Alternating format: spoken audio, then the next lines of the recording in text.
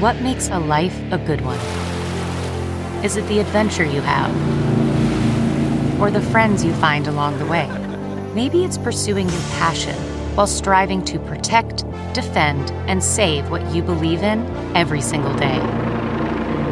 So, what makes a life a good one? In the Coast Guard, we think it's all of the above and more, but you'll have to find out for yourself. Visit gocoastguard.com to learn more. All the rock bottoms, all the bad stuff I've told you, this was by far it.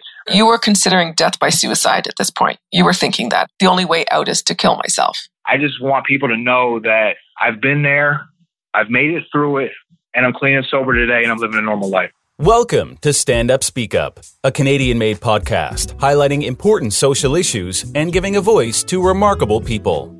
And by remarkable, we mean people like Devin Price, who, after a life of drug addiction and crime, is managing to break the cycle and get his life headed in a more positive direction. Here at Stand Up Speak Up, it's our goal to raise awareness around social issues like drug addiction, which negatively affects so many people, most of which are never able to escape. We're thankful for people like Devin who are willing to share their story publicly, with the hope of preventing others from heading down the wrong path and showing just how easy it is to fall into the trap, highlighting the need for awareness that drives what we do on the Stand Up Speak Up podcast. Last time in part 1, Devin began telling us his life story. If you haven't heard that episode yet, it is a good idea to check it out first. When we left off last time, Devin had just told us how his lifestyle, making and dealing meth and running an escort service, all came to a sudden halt when he was pulled over by police with a car full of drugs. He ended up with a long list of charges, all which carried a maximum of life in prison. Now, as you know, Devin fortunately didn't spend his entire life in prison, and at the age of 29, he's recently been released and is starting a new life. We'll have an update on how that's going towards the end of this episode, but right now, we continue with Devin Price's story. So now, you're being pulled over, and what are you thinking right now? Are you thinking, I'm done? This is it? Basically. I tried to load a rig up. with 3 grams of meth and do it and just end it. But I wasn't able to. I didn't have enough time, which I guess saved my life because I knew it was it. You were considering death by suicide at this point. You were thinking that in your head, like the only way out is to kill myself. Yes. So you've lost hope and you're just thinking, this is going to go down really badly. Right. Because I know, I'm facing this. I know I still got all these warrants, this warrant in Ohio. So I just feel like I'm going to spend the rest of my life in prison. So I'm done. I'm going to go out. You know what I mean? I'm not going to let the system get me. I'm going to take myself out. Up until now, you've never gotten to the human trafficking side of a business before, right? You've kind of been solely drugs. Do you think that getting into that was already showing signs that you were getting out of control and that it was going to come down on you? I mean, that's a big step to take from drugs to trafficking. Right. Well, I was around it back here in Toledo. I knew girls that did it. So I knew the ins and outs of the business. I knew how to go about doing it. You know what I mean? I had been around it for enough years where I had the experience to know what to do, how to do it, how to go about doing it. And so that's how that started. Were any of those girls in love with you? No, they weren't in love with me. I was still, actually, my girlfriend was doing it as well. She was escorting herself. Correct. How did that come about? I mean, she's like an educated person, as you said, super beautiful, had a good job. Where did that come out of? Well, when she quit her job and just started using the meth with me, she just I guess you could say she was jealous of the other girls that were working and doing it. And she wanted to do it. And I never forced her. I didn't make her. She was just more or less like, if you're okay with it, then I want to do it.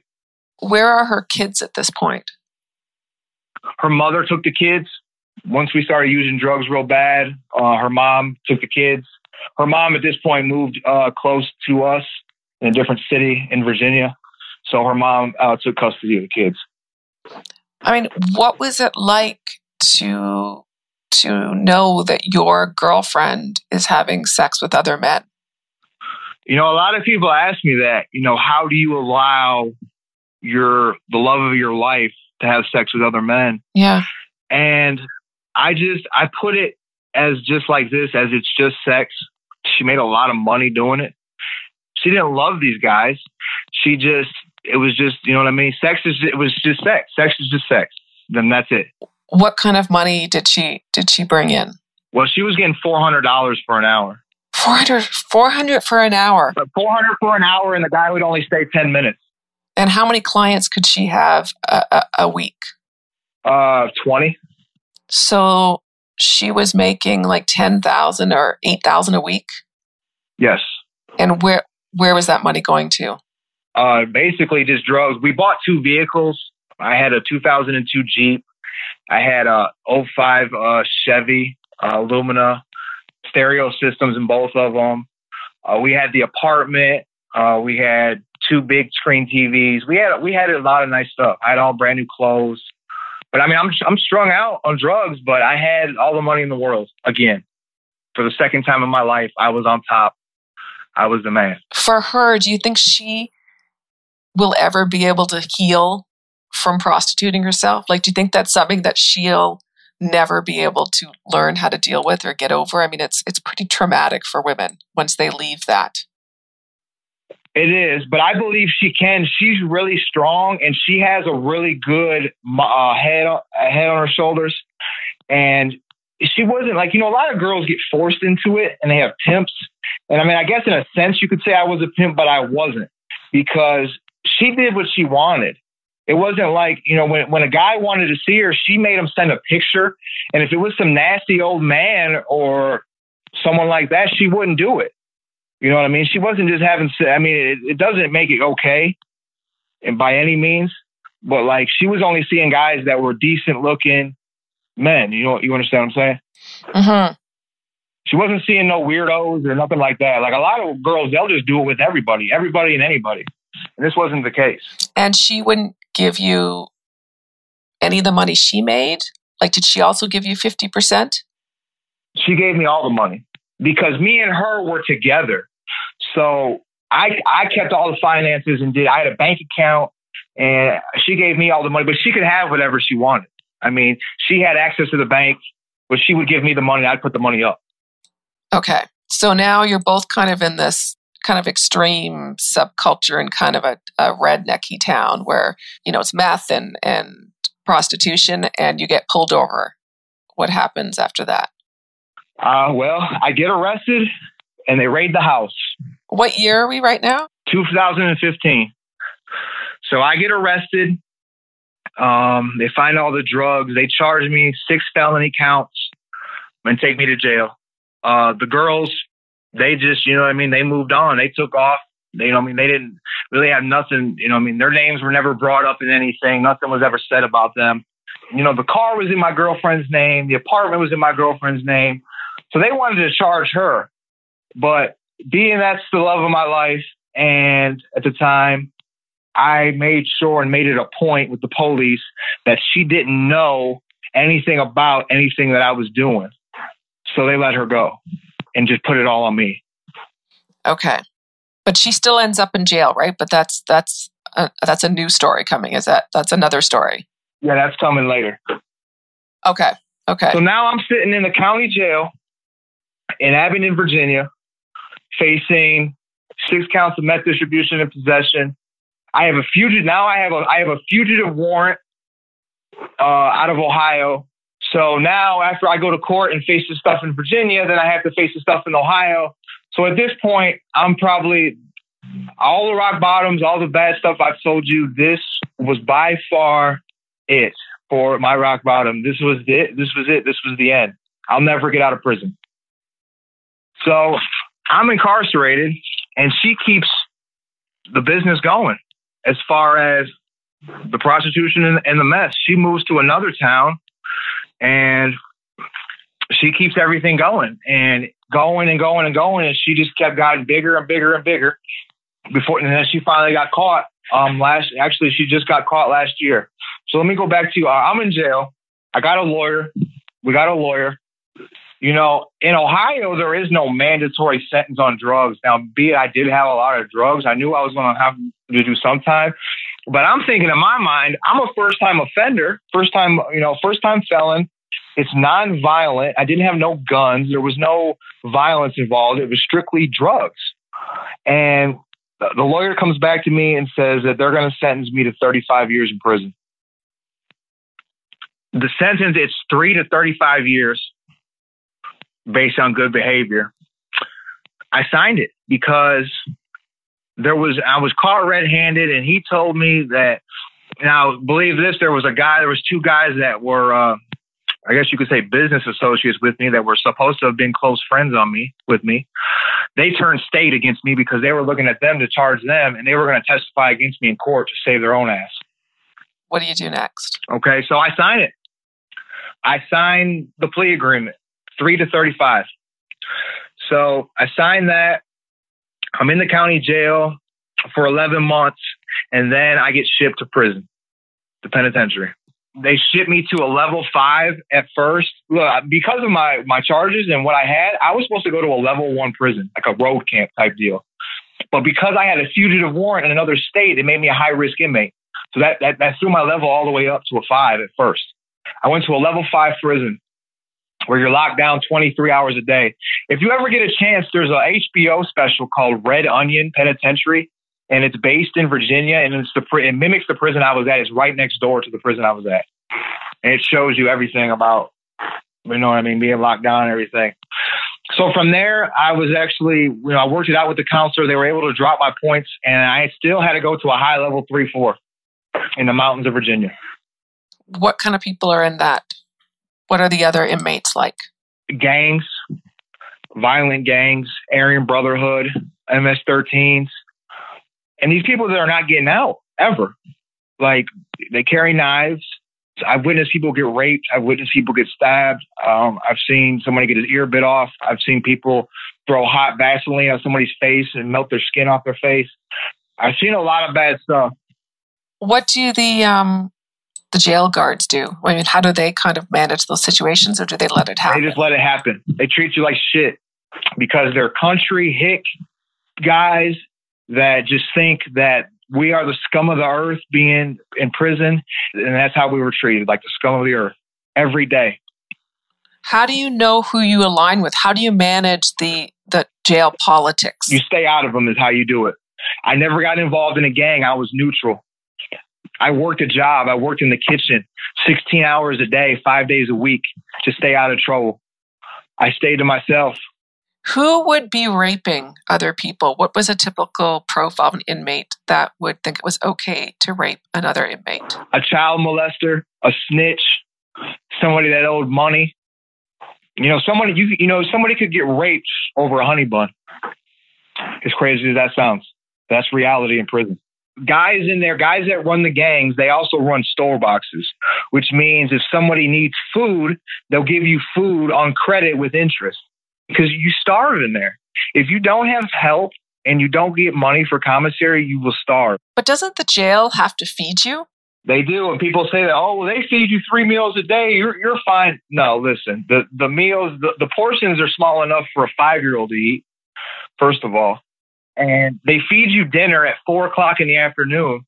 So by 7, 8 o'clock at night, your stomach is touching your back if you don't have commissary. And that's just reality. And you working in the kitchen for 16 hours, did you get access to more food so you didn't have to worry about that? I got to eat exotic food. I was eating what the COs were eating. I was eating real hamburger, real burgers. I would make omelets and waffles for breakfast. I actually had it made. I was blessed. I really was. It's funny how you say exotic foods and you put that as a real hamburger. Do you know, and like pancakes, like that is what's considered exotic. Would you sometimes take that food that you got from there and trade it with other inmates to get other favors? Yeah, I would make money. I would steal like onions and peppers out of the kitchen and bring them back to the pot. I could get $5 for an onion, $5 for a green pepper. And then what do you do with that? Once you get that money, what do you do with that money? I basically would just save it. I had a lot of help from the streets. I worked. And I made decent money. You make 45 cents an hour in the kitchen, slaving for 16 hours a day. But I was making probably $125 a month on my state checks. On top of my mother was sending me $150 a month. On top of, I had a couple of girls that would send me $20 here and there. And now, why would the girls send you money? Did you have like a fan club? I signed up for a website. It's called writeaprisoner.com. And you put a profile up like a Facebook, and there's girls out there that want to contact. I don't know if they have a fetish for bag boys or what, but they contact men in prison to form a bond and a relationship with them.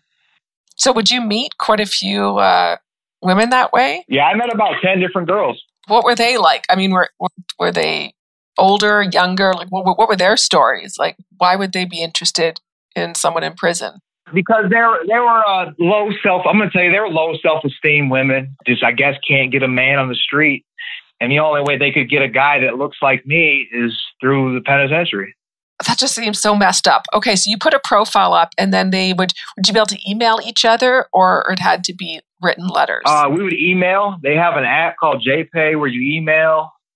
They would put money on the phone so I could call them. And they did this. I did this for about the last year I was there. I was really blessed. You know, I had a tablet that had music on it. I had probably about $1,000 worth of songs. I had brand new Timberlands, brand new Nikes. I had a Jordan sweat outfit. I had a flat screen TV. I had everything you could possibly could get. I had a nice brand new Timex watch. I had a chain.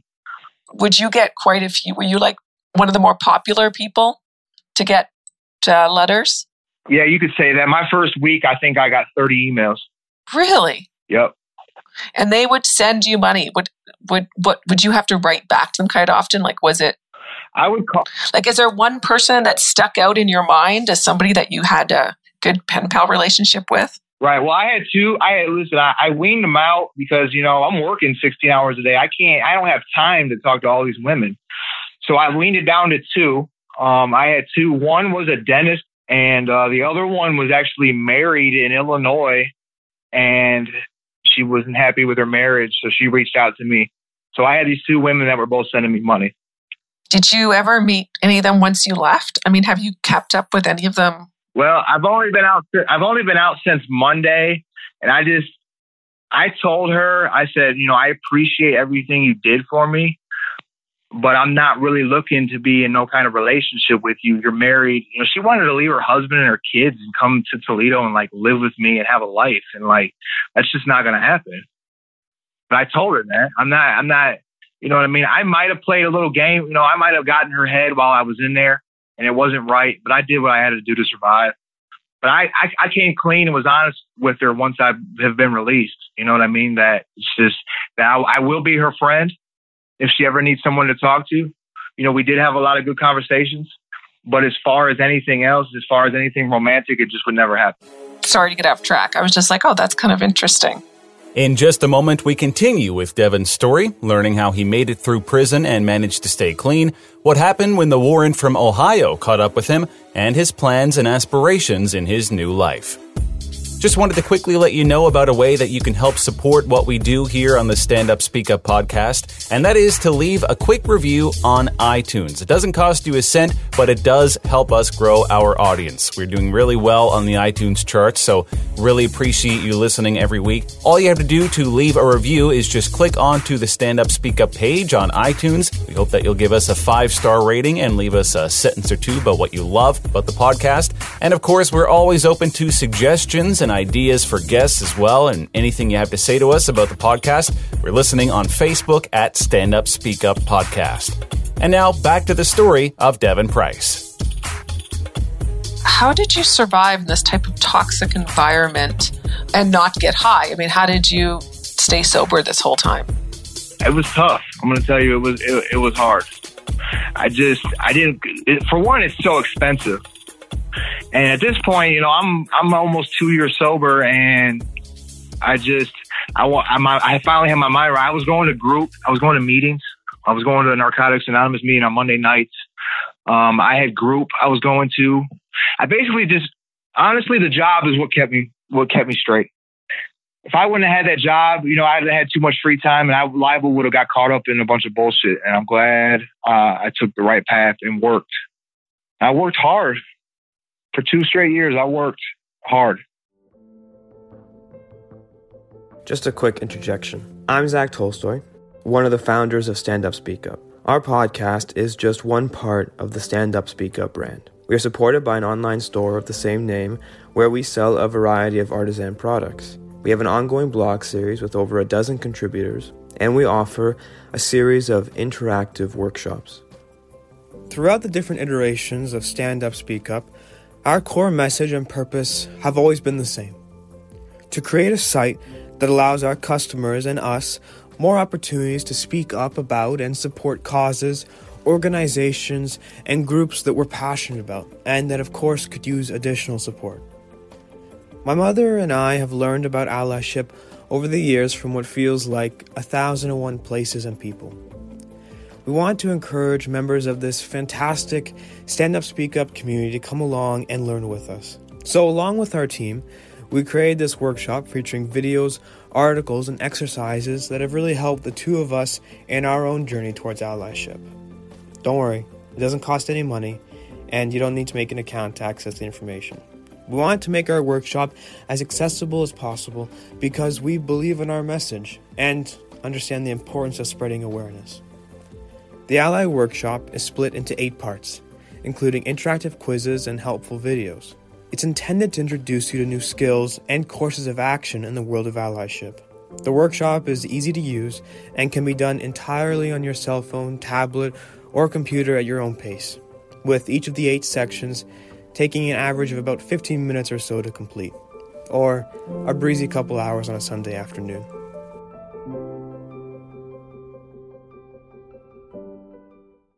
So what are some of the things that got you through this? Like, did you find God? That happens sometimes in situations like this. Or was there some books that influenced you? Or what kind of kept you? My family, my mom. Well, let me tell you, okay, I told you I was facing this warrant in Ohio for this big burglary case.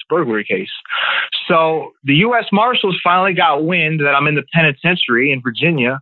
They drove down here, or they drove to the penitentiary, picked me up, chained me up, and put me in the back of a van and drove me to Toledo to fight this case from 2014. So I'm in Toledo at the county jail. My mom hired me a good lawyer, and, I'm facing 2 to 8 years. I'm already serving a 3 to 35 in Virginia, and now I'm facing 2 to 8 in Toledo. Well, I'm there for 3 months, and we go through court. And the last day of court, the victim, the guy whose house it was, who went on the news and said everything, he passed away from a heart attack while I was incarcerated. So because of that, they had no witness, and so they dropped all charges, no evidence. Okay, so something is finally going in your favor. Correct. Once I beat that, it was like, that's when I started seeing the light.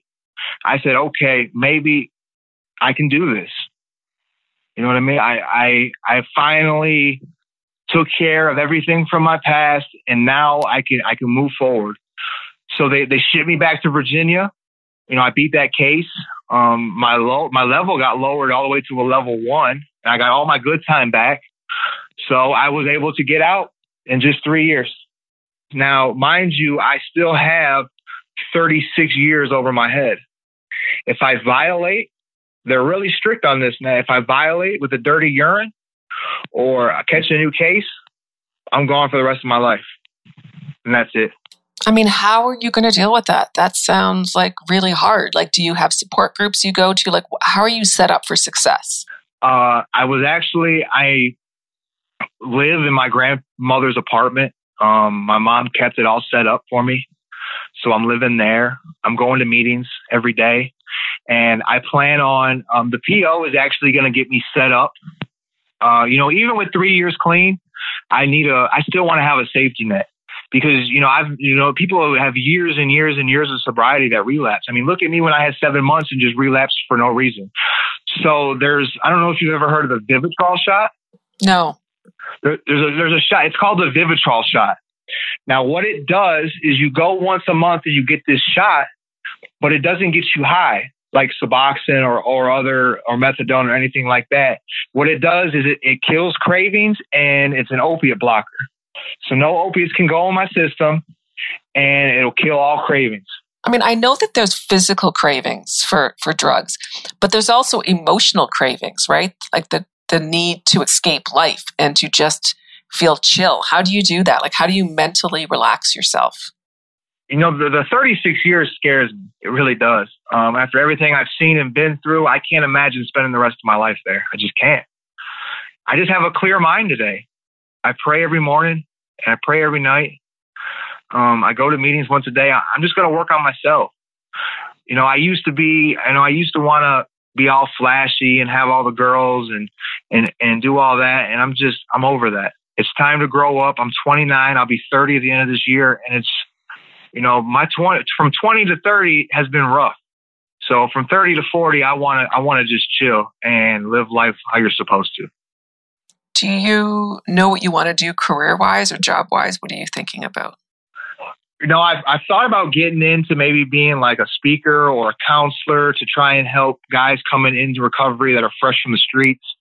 You know, I'd like to, you know, to tell them my story and to tell them, you know what I mean, to help. I believe that I could help a lot of people coming into recovery. Okay, but let's say that doesn't work out. What's your backup plan? Well, my stepdad, he's been working at a company called Libbey Glass. Toledo's actually, they call it the Glass City. It's the biggest glass producer in the world. He's been there 20 years. I have two uncles, my mom's brothers that both work there. I fill out an application to go there. It starts off at $16 an hour.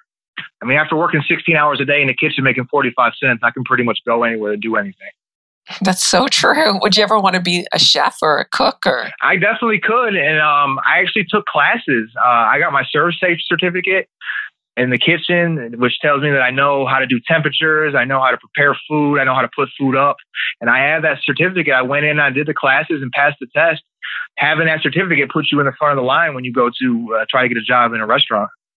So do you think that's something you're going to look into? I'm pursuing all options. There's nothing that I can't do. You know, I saved money while I was in prison. You know, I came out with a couple $1,000s to start.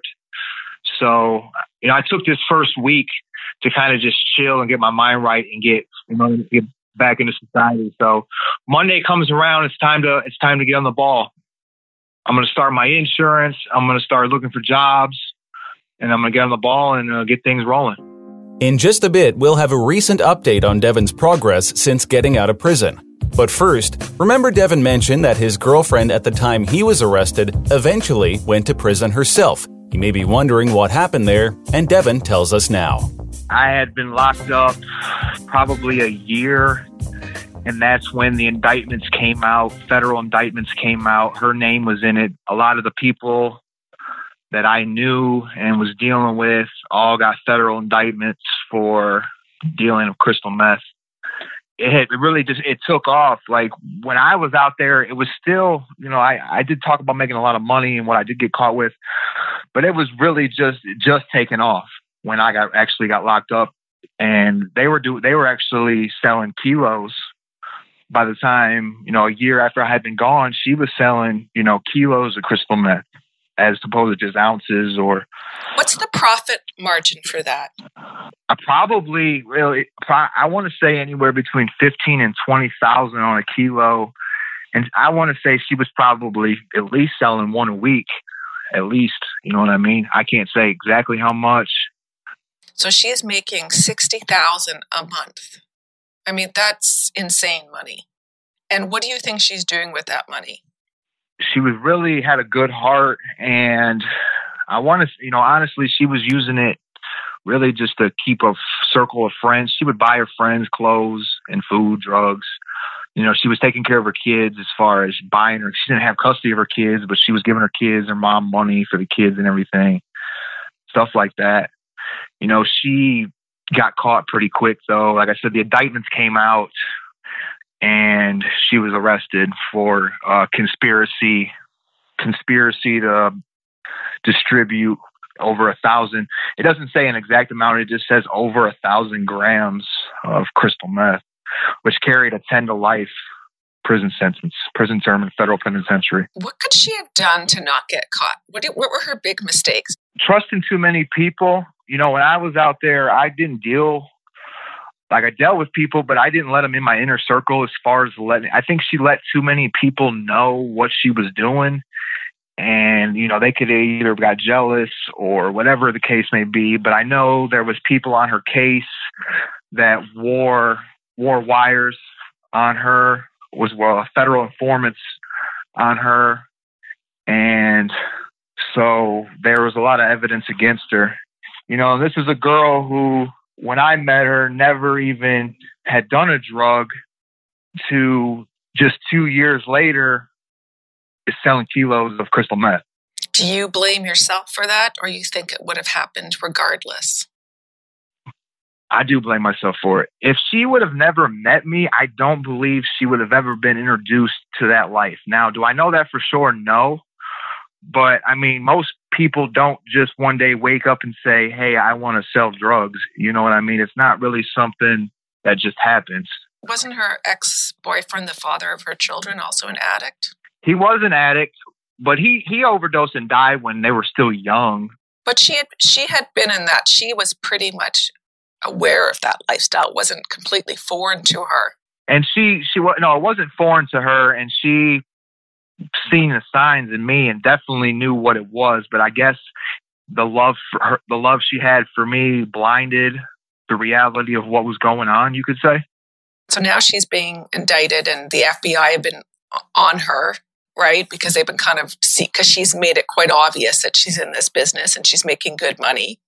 So do they do a sting operation, or do they just arrest her? How does she? There was 27 indictments that came out. Her and just, everybody she dealt with, basically they came and got them all. The U.S. Marshals, they did basically like a sting operation in one day and got 27 people off the streets. She was facing 10 to life. Her mom is quite successful, right? So was she able to get her a pretty good lawyer? Yeah, she had a pretty good lawyer, but the way the feds work is they have a 98% conviction rate, the FBI does. So if they indict you and they come get you, they got you. It ain't just on a hearsay type deal. If they have enough, they know they have enough to convict you when they come and get you. So where she did have a good lawyer, but there really wasn't too much. She actually, so she was facing 10 to life. It was an open plea, but where she had never been in trouble in her life, no juvenile record, no, not even a speeding ticket up to this point. So the judge actually did take it easy on her, and she ended up getting 8 years. And what year is she on now? How long has she been serving? She's only been in 14 months. Do you get to be in contact with her, like letters or? I'm not allowed to really visit with her as far as they don't allow me to. My parole officer doesn't think it's a good idea, but she's been in contact with my mom and everything. So eventually maybe I'll be able to write her just to see how she's doing. We're not together anymore, but I still don't want to leave her hanging as far as just completely not talk to her. You know what I mean? Do you still love her? I do. But, with that being said, I just don't know I just don't think we could ever, I just don't know if it's something, you know what I mean? I don't know. She's got 7-8 years from now is a long time. I don't know where I'm going to be in my life at that time. So I really don't know. Have you craved alcohol and drugs since you've been out? Not at all. Really? Why do you think that is? Well, I don't know if it's because I have 30 years over my head. I don't know, if it's been because I haven't used in 3 years, but I don't think about it no more. I think I'm so focused on just bettering myself, catching up on things that I've missed over the last 3 years, spending time with my mom, making sure parole's happy, making sure I'm doing good. I'm so focused on positive right now that it doesn't even pop in my mind let's go get high, or, I could just do one, or, for some people it does, but so far I have not once thought about using drugs. You know, Carla, I really, one of the main things I want to accomplish by doing this is I really want people to see, you know, I was a big time drug dealer to the lowest of the low, to the top again in prison. And now that I can live a normal life and be clean and sober off drugs and have a real job and have a real life and be sober and be in recovery, like that's just really what, you know what I mean? I want people to see that, to know that it is possible, because I see every day on the heroin support group people that are just so hopeless. They want to get sober, but they just don't know how. They don't have the means or the funds. They're dope sick. And I just want people to know that I've been there, I've made it through it, and I'm clean and sober today, and I'm living a normal life. And that's the story of Devin Price. We thank Devin again for speaking publicly about his life and wish him the best of luck. We're not done with the Price family just yet, though. Devin's mother has a story of her own. Remember, he was raised by his grandparents as his mom suffered from drug use issues, which started after Devin's father left them. That's next time on Stand Up Speak Up. And today's show wrap-up starts right now. I'm sure I speak for everyone that listened when I say that I really hope that he's able to continue on the path that he's on. You know, you get really invested in these stories. I feel on a personal level now after just hearing and working with this episode. It sounds like he's on a great track. What can you tell us, Carla? Because I know you've been in contact with Devin on a weekly basis since you did this original interview and he was released from prison about a month ago. How's he doing? Well, he's doing really good. And I try to check in with him every few days to see how's it going. And he had a really stressful situation happen on the past weekend. And we talked on Sunday, and he was just so proud of himself that he didn't resort to drugs. So he had something not go his way in his personal life. And before, he said, I would have just turned to drugs and just zoned out. And this time I just worked through all my emotions and I just refuse to fall back into that pattern. And that was pretty amazing to hear, because life's not perfect, right? I mean, shit happens all the time. Bad stuff happens all the time.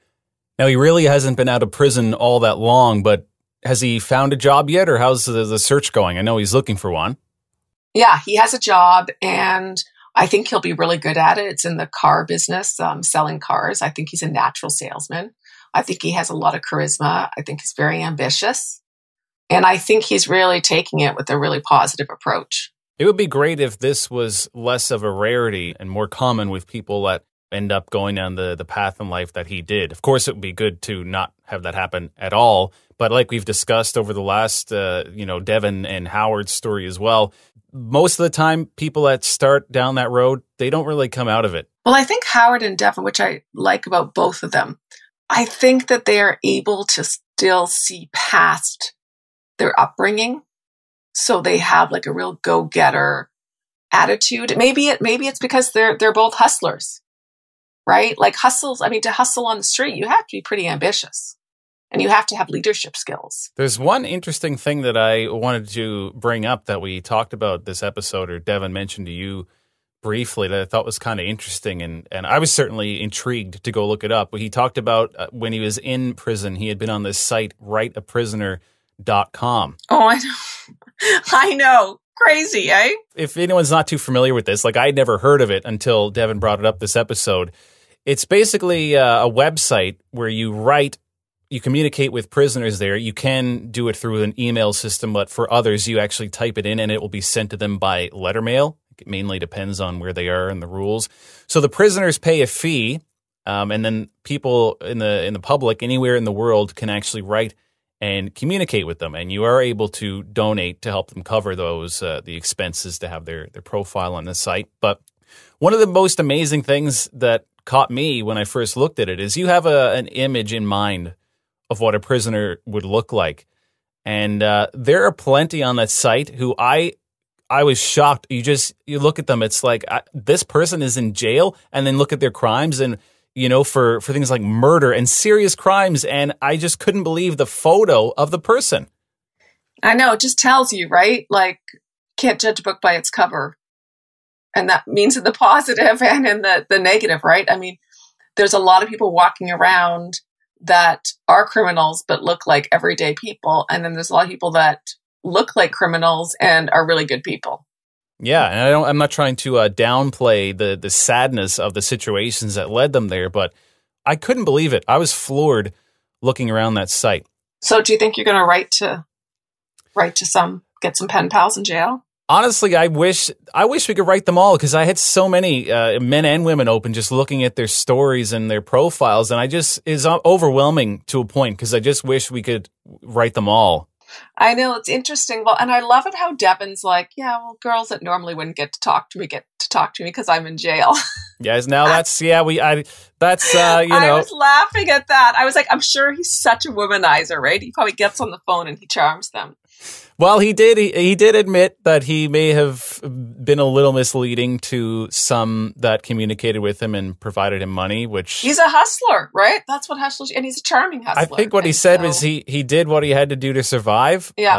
I'm not condoning it, but I'm just saying, yes, he did admit that on the show. Yeah. And I don't know if that's an underlying purpose of this site. I'm not really sure, because you don't have to send them money for their but you can even buy them things like books, etc. But like Devin said, he had people sending him money in prison. So I don't know if that's kind of why everyone is on this site, let's say. I don't know. I think it comes out of loneliness. I mean, our podcast guest, Lee Meller, we've had him on a few times, and he's got a PhD in, I guess, like serial killers, psychopaths, and he writes to a lot of them in jail because he studies them and he's fascinated by them. And, he says that some of these people that have had horrific crimes get tons of letters from women that know that he's like raped and killed like 20 women, and they're still writing to him. You almost wonder, like, okay, do they have some type of fetish, or do they think they're going to save this person, or do they just feel so much empathy? Yeah, and that brings me back to where I was saying I wish we could write all of them. I'm hoping that because this site exists, it seems very popular. I do hope that these people on there are getting lots of letters. I know, because it would be so lonely in jail. That's one of the things that Devin and I talked about quite a bit, and Howard and some of the other guests that have been in jail that I've, spoken with. Just the isolation, the loneliness would be unbearable. I think the lack of touch, I couldn't stop asking, how do you deal with like no physical contact, no intimacy? And I don't mean intimacy like sex. I'm talking just an intimacy to, be able to just touch another human being and hug and feel the warmth of a person and talk about things that are so close to your heart. Like, how do you do that in an environment that's almost savage-like? One of the things on this site, the big things, obviously doesn't get you hugs, but they say that having communication with the outside world and socializing has a positive effect on the inmates and increases their chances of actually readjusting properly once they get out. And of course, the loneliness thing, there's really nothing to look forward to in there. So it's quite a process, because I was trying to communicate with a guy that went to jail. He was a doctor that went to jail for fentanyl, selling fentanyl patches and everything. And so I wanted to have him be a guest, just because his life is very interesting. He was like upper society in our area of Toronto, and then all of a sudden in jail. And I had to, write the letters, mail them, and then he would write me back a letter, handwritten, in the mail. And it's like a lengthy process, because I thought by the time it gets to him, that's 2 weeks. By the time it gets back to me, it's another 2 weeks. My son was like, Mom, why do you have a letter coming from the Kingston Penitentiary?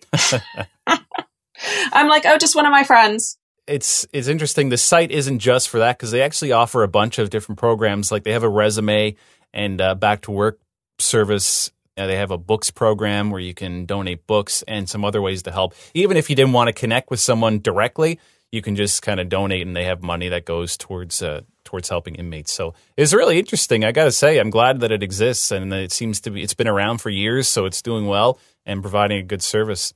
Yeah, okay, you'll have to put that link in so people can go and... Yes, we will put writeaprisoner.com in the show notes, and perhaps you'll find someone there you might want to send a letter to and brighten their day. So we're done with Devin, sort of, because we have a new guest coming on next time whose story intersects with Devin's, you could say, because it's his mom. So you know about this now, Carla. Can you kind of tell us where this is going as we move on to Devin's mother? How their stories will connect, and a little bit about her story? Well, I really wanted to talk to Linda because I really wanted to understand her perspective and how she saw the events unfold. And also, I didn't want the audience to judge his mother as this like villain or someone that's made Devin's life horrible, because she has her own story to tell. So I really wanted to talk to her first about her relationship with Devin, but then I wanted her to go right into her past and start from the beginning. And how did she end up in the scene of drugs and being in abusive relationships and not holding down jobs and stealing stuff from her parents, and just and what was Devin exposed to? So what are some of the things that Devin saw when he was really young that perhaps made him a little bit of who he is today? And Linda goes into some really traumatic events that Devin witnessed. Most of them involve, him seeing her get beaten. And I think that she loved him so much. And so she wanted to be with him all the time. So when she was going through, a drug fix of like 3 or 4 days, sometimes Devin could witness that. And Devin would get very worried about her because he would, not be able to sleep or eat or anything when his mom took off and didn't come back for 4 or 5 days after a drug binge, and he was living with his grandparents. All right. Well, we'll be hearing that story on the next episode. The Stand Up Speak Up podcast is made in Canada. Produced and hosted by Carla Stevens Tolstoy. Co-production, editing, and narration by Joel at East Coast Radio Creative. Copyright 2018. Find us online at standupspeakupapparel.com. If you have a moment, please leave us a 5-star rating and review on iTunes. Thanks for listening to Stand Up Speak Up.